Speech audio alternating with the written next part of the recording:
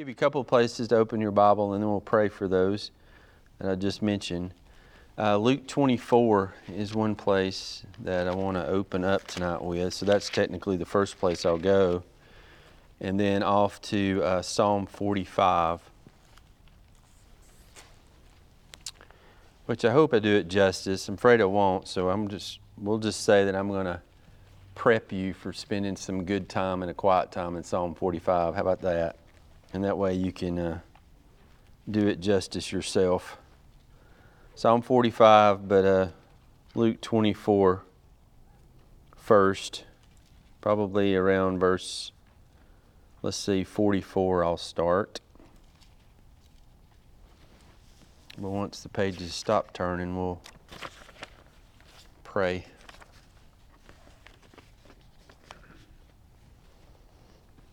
All right.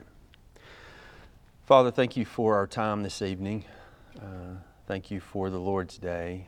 Thank you for the opportunity just to gather in your name, open up your word to your church, and just spend some time allowing the Spirit of God to speak to us from the Word of God about the Son of God, in order that we might know Him more and be made more like Him in our ways, in our character, in our thinking and doing. So I pray that you would take my words and sanctify them and set them apart for your purposes in our hearts, and again, manifest Christ there. Father, I pray that you be with Maisel, and pray that you would minister to her physically right now, and help Granny Vic as she and the rest of them as they take care of her. Thank you for your ministry to my family over this past week. And Father, I pray that you continue to help my mom and dad physically and spiritually as they walk through uncharted territory for them. And I pray that you would mature them in the faith along the way. All this we ask in Jesus' name. Amen. All right, Luke 24, you'll remember this, but he says something that we have to keep in mind often when we're reading through the Old Testament. In verse 44, he said to them, the disciples, "These are my words which I spoke to you while I was still with you, that all the things which are written about me in," notice, the law of Moses, which is going to cover your first 5 books, the prophets, which would cover the rest of the books, and then in the Psalms must be fulfilled. Then he opened their minds to understand the Scriptures. So the Lord set the disciples down and said, hey, it's all about me. All right? And so he gave them a unique understanding as to all the Old Testament which turned or pointed to him. And so when we read some of the things that are written down in the New Testament that quote the Old Testament, it's absolutely safe ground for us to read those passages in light of Christ. But you want to be careful. Some people go nuts with that and they take it upon themselves just to turn passages and make them about Christ. I've never felt safe doing that. I always scratch my head carefully when others do that. But Psalms 45 is without question about Jesus because it's quoted by the writer of Hebrews. I also think it's quoted by Paul in Romans 9. I'll show you that particular verse. But when you look at this, it is clearly Christological. And at the same time, since we are going to interpret the passage this way, it's ecclesiological, or it's not only about Christ, it's about the church. And then you can add to that, it's eschatological, because the last 2 verses look forward to the kingdom of God. So you typically run across Psalms that are this unique, and you don't run across ones that are so clearly about the Lord Jesus Christ. So as we turn to Psalms 45, I want you to keep that in mind. I also want you to keep this in mind. This is a wedding. No other psalm is like this. He is clearly describing a wedding. And the coolest thing is you can see them getting dressed. You can see the bride being presented to the groom. You can hear the musical instruments playing. I mean, it's really an awesome thing. But it's an illustration or a metaphor for Christ and His church. And you see His manifest love for her. But she's also called to do some things in response to His love. So we think about a wedding, and I imagine at some point I might make it to Ephesians 5 and we'll read that. But if I don't, there you go. I want you, once you sit down and spend some time with Psalm 45, go read Ephesians 5 and you'll understand your marriage better. because we can only understand our marriages in light of the gospel because our marriages point to the gospel. The gospel is the greater thing. And so if we understand the gospel, Christ and His church in light of our marriage, we'll do a better job in our marriages, okay? Because we want to emulate those same attitudes that we find here in regard to His heart for His church. So I won't even attempt the first verse there for the choir director, and I won't go much further than that. You'll notice in the NAS it says a song of love. And I think it's probably better titled not a song of love, but a wedding song. I think that's probably better than that. But anyway, that's a translation, I suppose, of what's going on here. So you got verses 1, and verse 1 is absolutely unique, something else you don't get very often, and that's how the writer penned the words of God. There's a couple of different places that we get this, but the way that he describes it is absolutely unique. Notice what he says in verse 1, "My heart overflows with a good theme." So most translations have to deal with the overflowing of the heart, but it's interesting, the word literally is fire, has something to do with fire. And so in other words, his heart is warmed. In other words, the Spirit of God has moved on him, and it's overflowed so much that he picks up the pen and he begins to write. Notice what he says after that. "I address my verses to the king. My tongue is the pen of a ready writer." And so this gives us some insight. Of course, we hear this a lot, that someone speaks from the heart. And the guy's literally doing this in the passage. So you have to be careful about criticizing that, but what you absolutely want to do every single time is to take what's said, that they said came from the heart, and measure it with Scripture. If it's faithful with Scripture, it's fine. But if it's not faithful with Scripture, which you often hear following those words, it's not fine.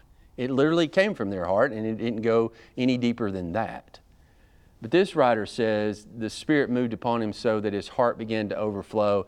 And there's speed in this, is in the wording too. He took off with the pen. In other words, he's just cranking out what God has written on his heart. We see who it's addressed to. "I address my verses to the king." And so most of this, beginning in verse 3, let me divide it up for you if you're taking those kind of notes. 3 through 5 is about the king's victory in war. 6 and 7 and 8 and 9 is about the throne of the king where he reigns. And then he begins to speak to the bride. This is really cool. 10 all the way down through 15 is words to the bride. And then the last two verses, 16 and 17, again, look forward to their children. That's really cool. It looks forward to the sons and the daughters of the king. Okay? Now, I'll tell you this, and I just noticed this the last time I read through this. The writer walks through it in this format. He deals with the king. He brings the king all the way to the point where the bride's presented to him. So he's standing there with the king, at his side. Then he starts over with the bride, and he calls the bride. We see the bride get dressed, and they bring the bride to the king, and the story stops. So in other words, if we're in a wedding, the minister never speaks. He just brings the bride down twice, standing next to the groom, and then he cuts it off at the end and begins to talk about their kids. And it's really cool to think about how he's communicated this to us. Of course, we know the wedding feast in heaven, so I guess he left it there for us to read about in the book of Revelations. But anyway, it is pretty neat. So my heart overflows, back in verse 1. With a good theme. "I address my verses to the king. My tongue is the pen of a ready writer." First comments to the king, "You are fairer than the sons of men." Now immediately, the one that is the fairest among all, we should translate or understand as the Lord Jesus Christ. There absolutely should be no wondering beyond that one statement right there, right? We don't have to go further.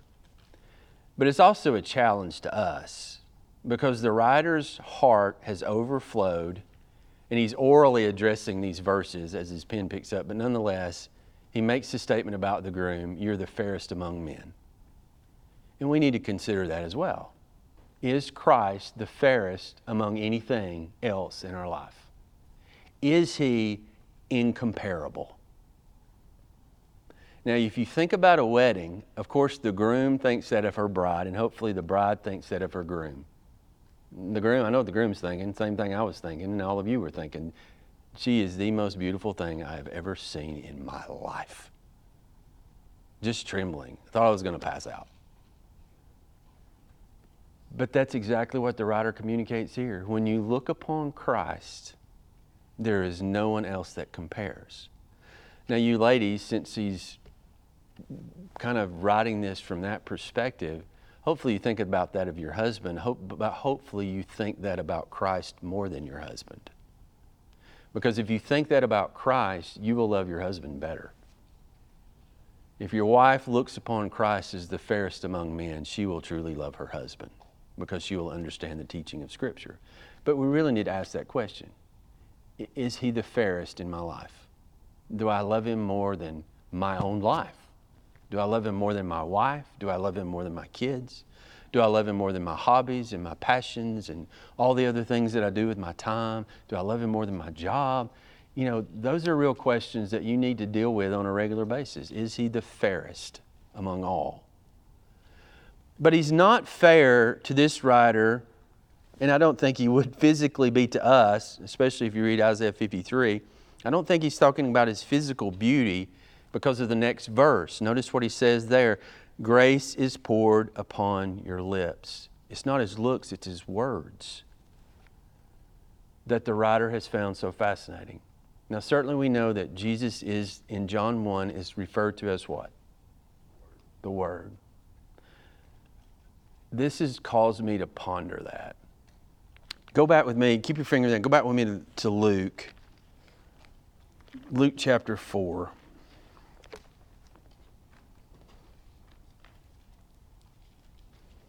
Of course, this is the first, I guess, sermon of the Lord recorded for us. Luke 4, notice verse 14 to establish the context. Jesus returned to Galilee in the power of the Spirit. News about him spread. Verse 16, he came to Nazareth, where he had been brought up, as was his custom. He entered the synagogue on the Sabbath. He stood up to read. And the book of the prophet Isaiah was handed to him. He opened the book. He found the place where it was written, "The Spirit of the Lord is upon me, because He has anointed me to preach the gospel to the poor.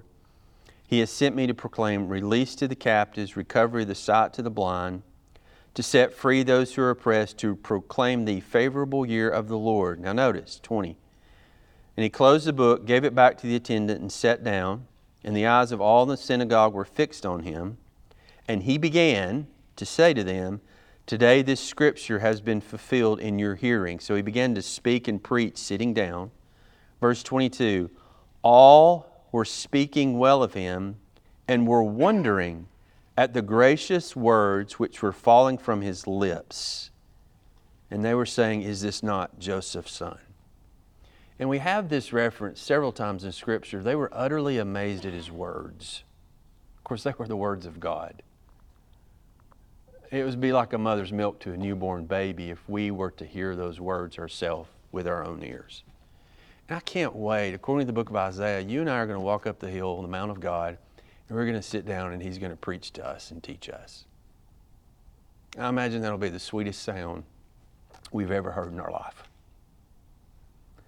But it does remind us the importance of our words. Because we have the same message, we certainly wouldn't communicate it in such a wonderful way, a way so full of grace and truth, John 1 about the Lord Jesus Christ.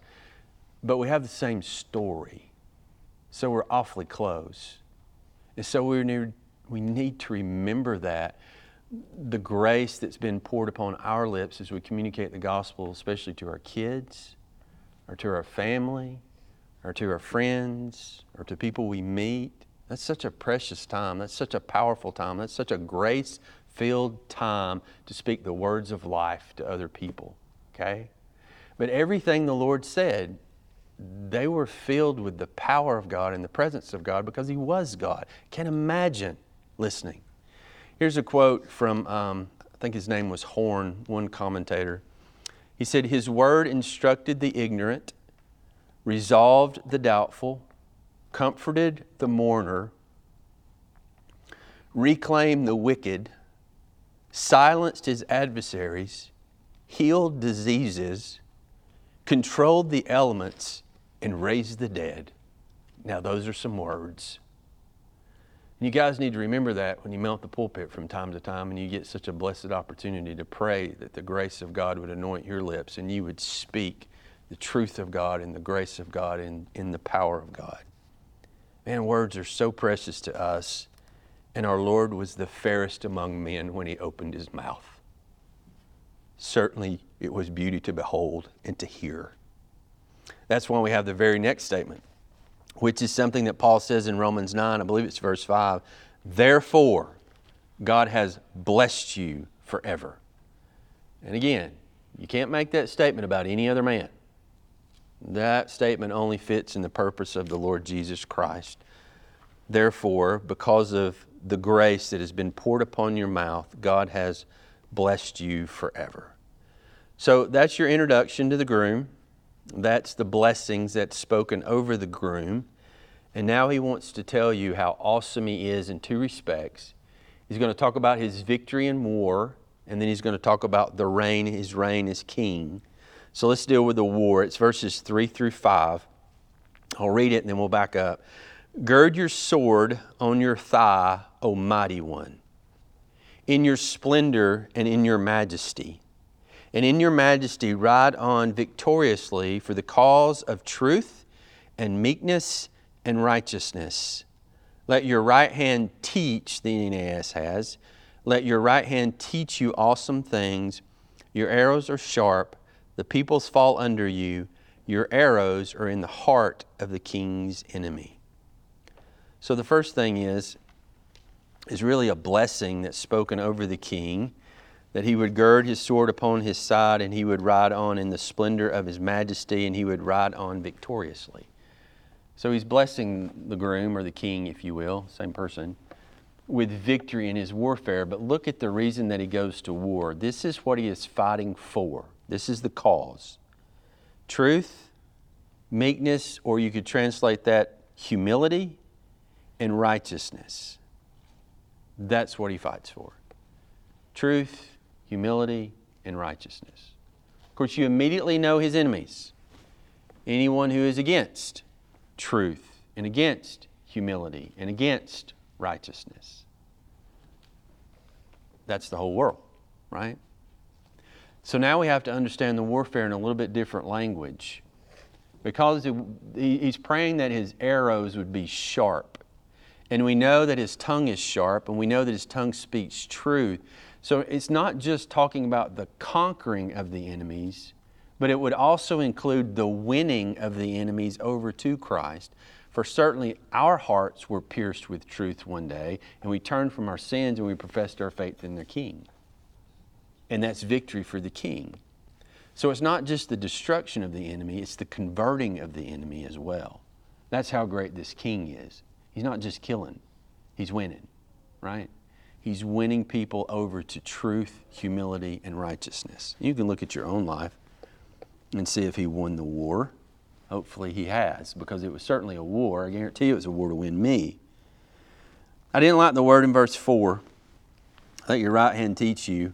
And there's a lot of doings over that word in every different commentary, but I did like one translation. The guy's long since dead. I can't think of who it was now. But he said, let your right hand guide you into awesome things. In other words, may your dominant hand in everything it does find victory. Let it lead you from victory to victory to victory. So again, it's a blessing. Again, the peoples fall and the arrows are in the heart of his enemies.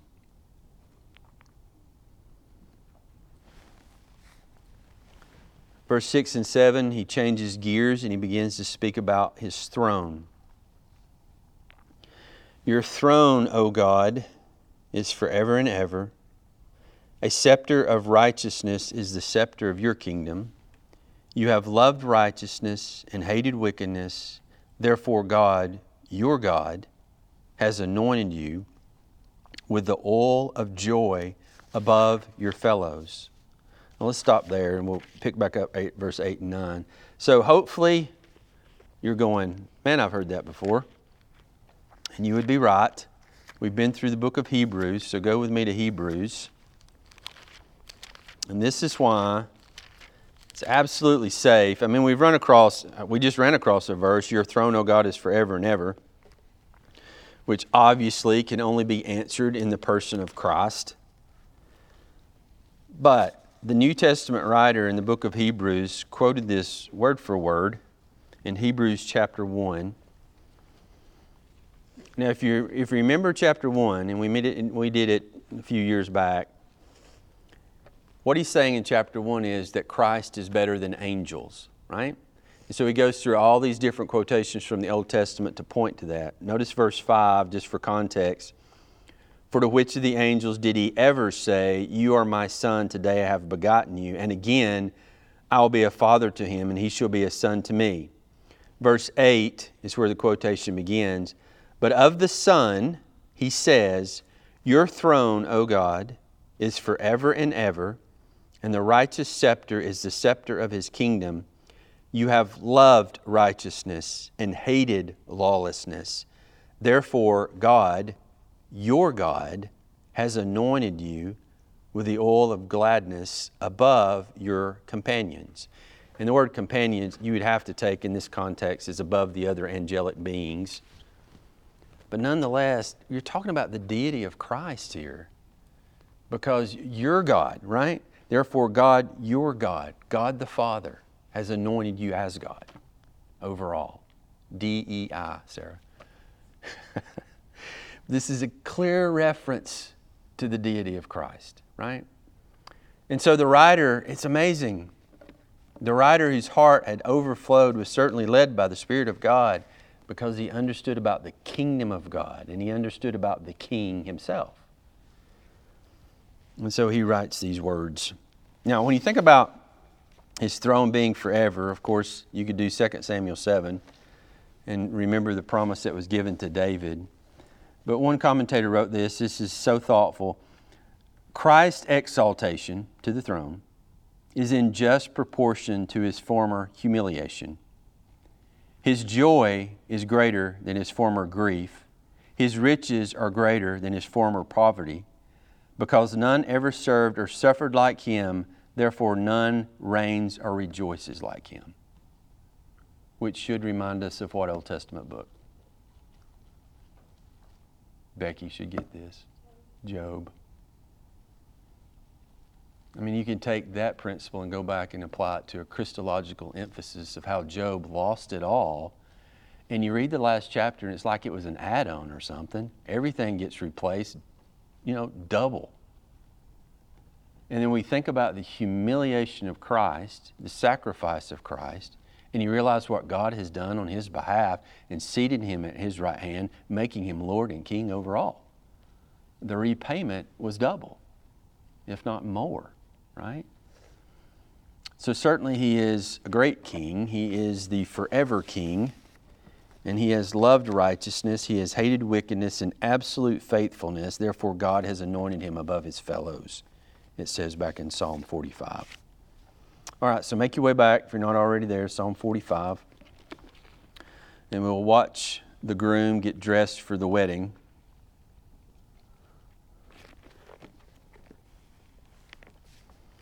All your garments, verse 8, are fragrant with myrrh and aloes and cassia. Out of ivory palaces, here goes the music, stringed instruments have made you glad. King's daughters are among your noble ladies. At your right hand stands the queen in gold from Ophir. And we stop with the groom. So you see him get dressed in his stately garments. He's prepared. He's been anointed. Now he's been dressed. The music begins to play. The king's daughters are among the nobles there, or among the noble ladies that are at the wedding. And now he presents the queen at his right hand. Now, we got to stop and talk about the church. Because we understand the right hand to be the position of honor and glory. Because the Son has been seated at the right hand of the Father. God doesn't have hands, so we have to understand this in the spiritual sense. He is at that place of great honor He is at the highest place. Now we see where the church has been brought. Here she stands among all the other noble women as the one to be recognized in gold at the right hand of the groom. And you have to realize at that what Jesus thinks of His church. You ought to be absolutely willing, joyfully willing to give your life for the sake of the church. To serve the church is of the greatest honor. And to speak poorly of the church, you would be among the greatest of fools. We really got to be careful. The problem is not with the church. The problem is with men within the church that tries to lead the bride astray. This is a good time that I've had to remind ourselves, don't say anything negative about the church. Not any church. Because Christ has seated her in the most highest place, which speaks of His love for her. And of course we understand the love for her. He died for her. You can't overestimate the love of Jesus for His church. What an honor it is to be a part of the church of the living God. It is the greatest honor of your life. Because you will be wed to your husband who is the fairest among men. I mean, this is some kind of love story, right? You got the fairest among men, and you have the most beautiful of brides in this wedding scene. Love the church. Give your life for the church. Serve the church. You're not wasting your time. Verse 10, he begins to speak to the bride. Listen, O daughter, give attention and incline your ear. Forget your people and your father's house. Now, what does that remind us of?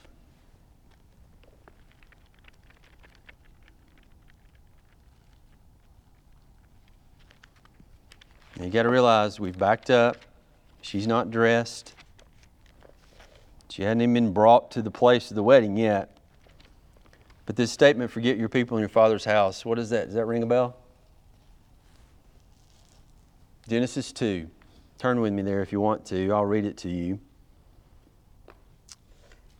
The Lord fashioned the woman, verse 22. The Lord God fashioned into a woman, the rib which He had taken from the man, and He brought her to the man. The man said, this is now a bone of my bones and flesh of my flesh. She shall be called woman because she was taken out of man. For this reason, a man shall leave his father and his mother and be joined to his wife, and they shall become one flesh. So I always quote that anytime I ever do a wedding, because a new loyalty has been formed.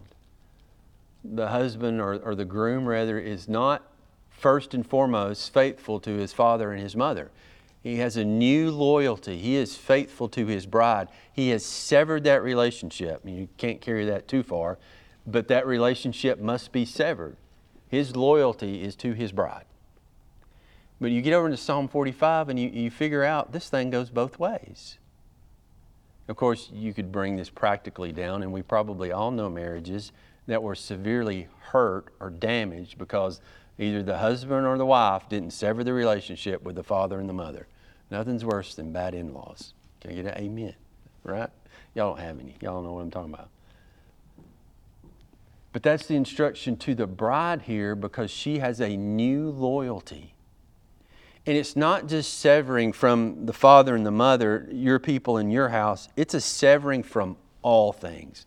And now we got to think again, just like we did with the fair among men. Have you severed yourself from all loyalties for the sake of your husband, who is Christ? No, that should make you evaluate again every area in your life. He calls us to sever all loves and all loyalties for Him. That's exactly what you do when you get married. You got to cut off all loves, all close friends, all loyalties, all passions, all desires. You don't get to do both, right? Not to come together truly in marriage. And when we come to faith in Christ, we need to see it in this way. And we need to constantly evaluate, that we've not lifted anything above our loyalty to the Lord Jesus. Now look at how he responds to such loyalty in verse 11. It's absolutely awesome. Then the king, the groom, if you will desire your beauty.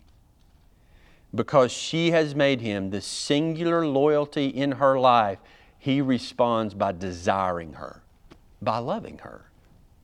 And we all know, well, we don't know. We know theologically, but perhaps we haven't yet experienced it. There is no love like the love of Christ. And it takes maturity, and it takes an old life, a gray-haired life, to know that kind of love. But His love for us is absolutely incomparable. Not only is He incomparable, His love for us is like nothing else. So He responds to her commitment of faithfulness to Him with an absolute, undeniable love. One said this: the response of Christ to the person who loves Him simply, sincerely, and purely is like a love they have never known. You know, I feel like I complicate things from the pulpit often, but He's just looking for love. Simple, pure, devoted commitment to Him in love. That's what the Lord's looking for. It's not hard. It's not hard. We make it hard. I think what I said this morning might fit here. We do everything but the one thing. A simple, pure, devoted heart to Christ in everything. And we sense communion with Him like we never known. Don't get it confused. We're not earning His love. We're knowing His love. It's communion with Him. So simplify your life. Sit on the back porch and love your Lord and learn to love Him and learn to be devoted to Him. Now, notice the response of the bride back to this love. So forget your people in your father's house, then the king will desire your beauty. Because He is your Lord, bow down to Him. We respond to that love with worship. Now you can, hopefully, some of the wives, y'all can understand why submit to your husbands. Why? Because it's faithful to the gospel. You're just painting a picture of what we understand in the gospel. That's why the wife submits to her husband. She metaphorically bows down to him because that's what the church does to her husband, the Lord Jesus Christ. She bows down. Now, not speaking negatively about the church, but speaking negatively about the wolves within the church, there's so many that have been led not to bow down to Christ, to deny His word. There is so much going on in our day that is absolute arrogance and pride toward the groom, a refusal to bow down. And we bow down by heeding the Word of God and by obeying the Word of God, by being faithful in worship and faithful in service. That's not what's going on today. I mean, we can't even have a conversation about marriage anymore between this groom and the bride because they've messed that up. You know, there is no worship of the King anymore. These are tough times. These are terrible times. But again, there's nothing wrong with the church because there's always that are in the church that are not of the church. But on the same token, there's always those who are truly in the church and of the church. And there's nothing wrong with her. She's having to be faithful and worship God among a bunch of scoundrels. So we've got to be faithful as the people of God to bow down and worship Him in every respect.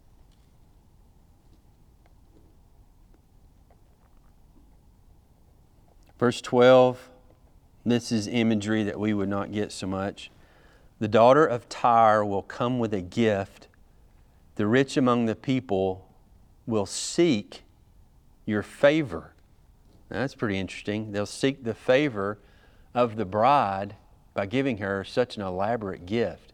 Now, Tyre was, I wrote this down from my notes, the commercial metropolis of the world. It was the place that was recognized as a place of great wealth. And so to get a gift from Tyre, oh, it's going to be nice. You know, it's like to get a gift, I guess, from Tiffany's. It's going to be swank. There's nothing there that's cheap, right? Did y'all have any rich people come to your wedding? I mean, like really, we didn't. But you know the expectation. Somebody comes to your wedding, you know, they're like millions and millions and millionaires. And what are you thinking? What'd they get me?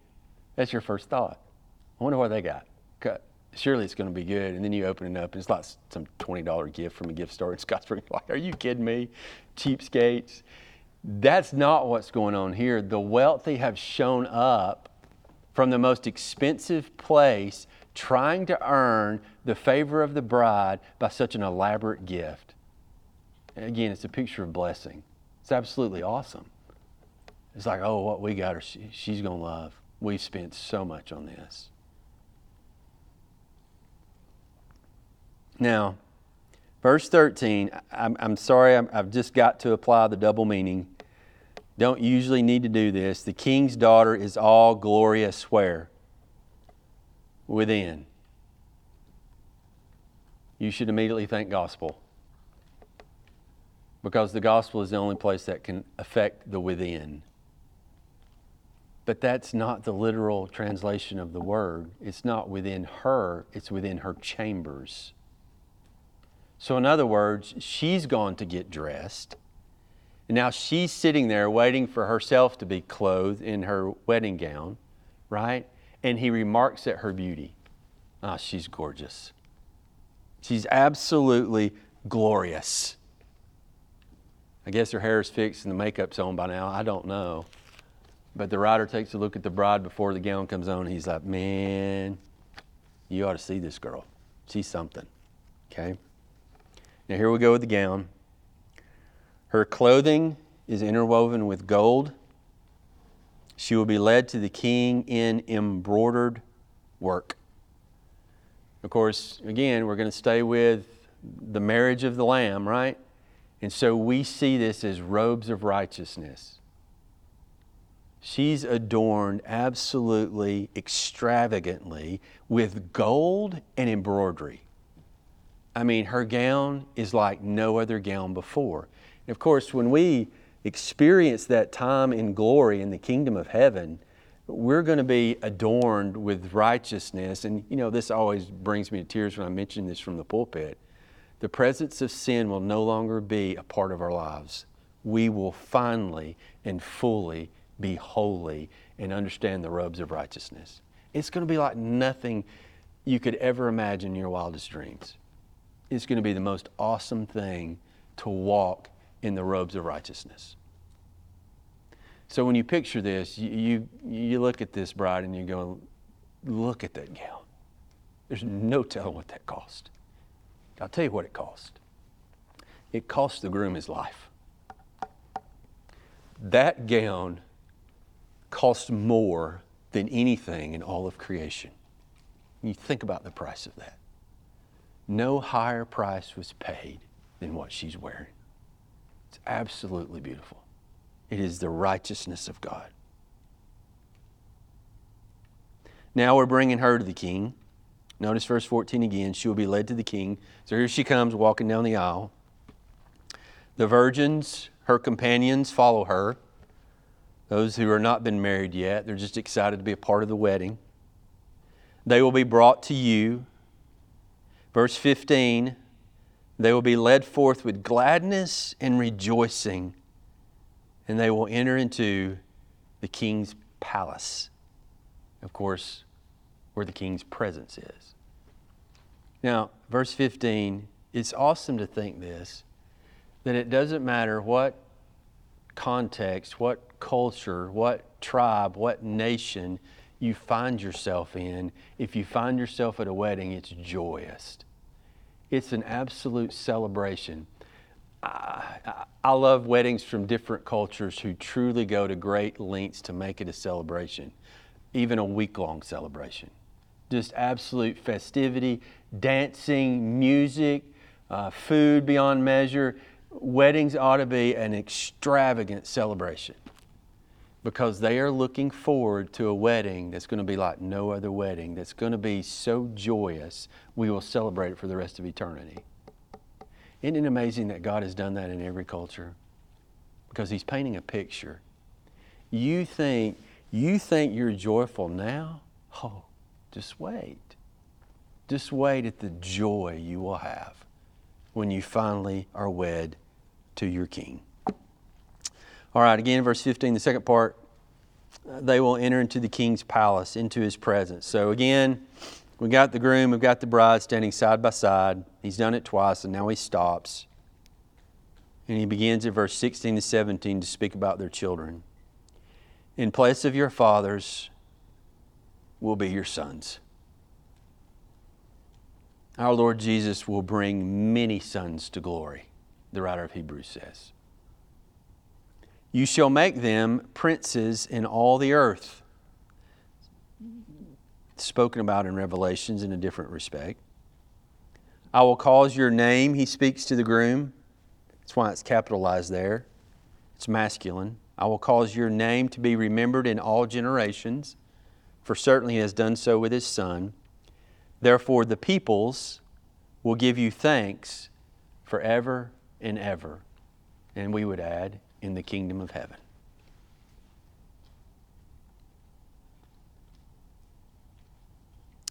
Now, to bring this all the way down, go with me to Ephesians chapter 5.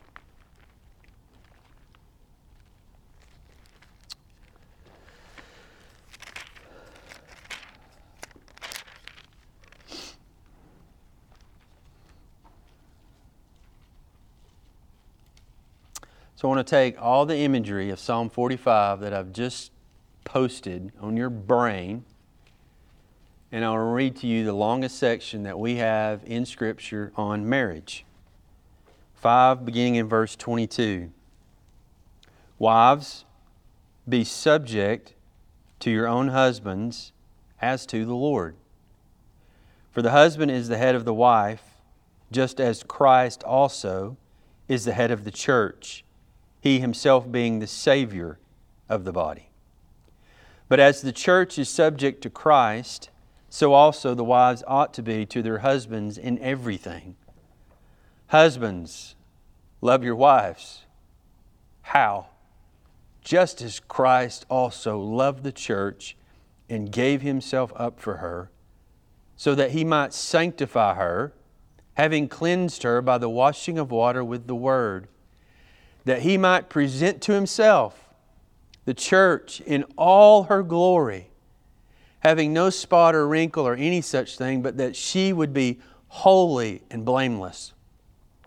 So husbands ought also to love their own wives as their own bodies. He who loves his own wife loves himself, for no one ever hated his own flesh, but nourishes and cherishes it, just as Christ also does the church, because we are members of His body. For this reason a man shall leave his father and mother and be joined to his wife, and the two shall become one flesh. Now notice verse 32. This mystery is great, but I am speaking with reference to Christ and the church. So you can see Paul's whole emphasis was not even marriage. He's just saying you need to understand your marriage in light of the gospel, of what Christ has done in His church. And if you understand marriage in that way, and you walk in marriage that way, and you treat your spouse in the way that is here, you're glorifying what is going to take place in the kingdom of heaven. Not everybody gets that privilege. It's absolutely the highest calling of marriage, to paint the picture of the joy that we will experience in the kingdom of heaven. Man, don't you take your opportunity for granted. But what a wonderful opportunity we have. But again, I'm not talking about marriage. I'm talking about Jesus and His bride. Certainly, the writer in Psalms 45 is doing that very thing. All right. No other psalm like that. That one sits unique. And it's fascinating that so much of it's quoted in the New Testament, and there's no other psalm like it. But certainly Paul, and certainly the writer of Hebrews, knew very well the spiritual significance of Psalm 45. We don't even know who wrote it, actually. Comments, questions?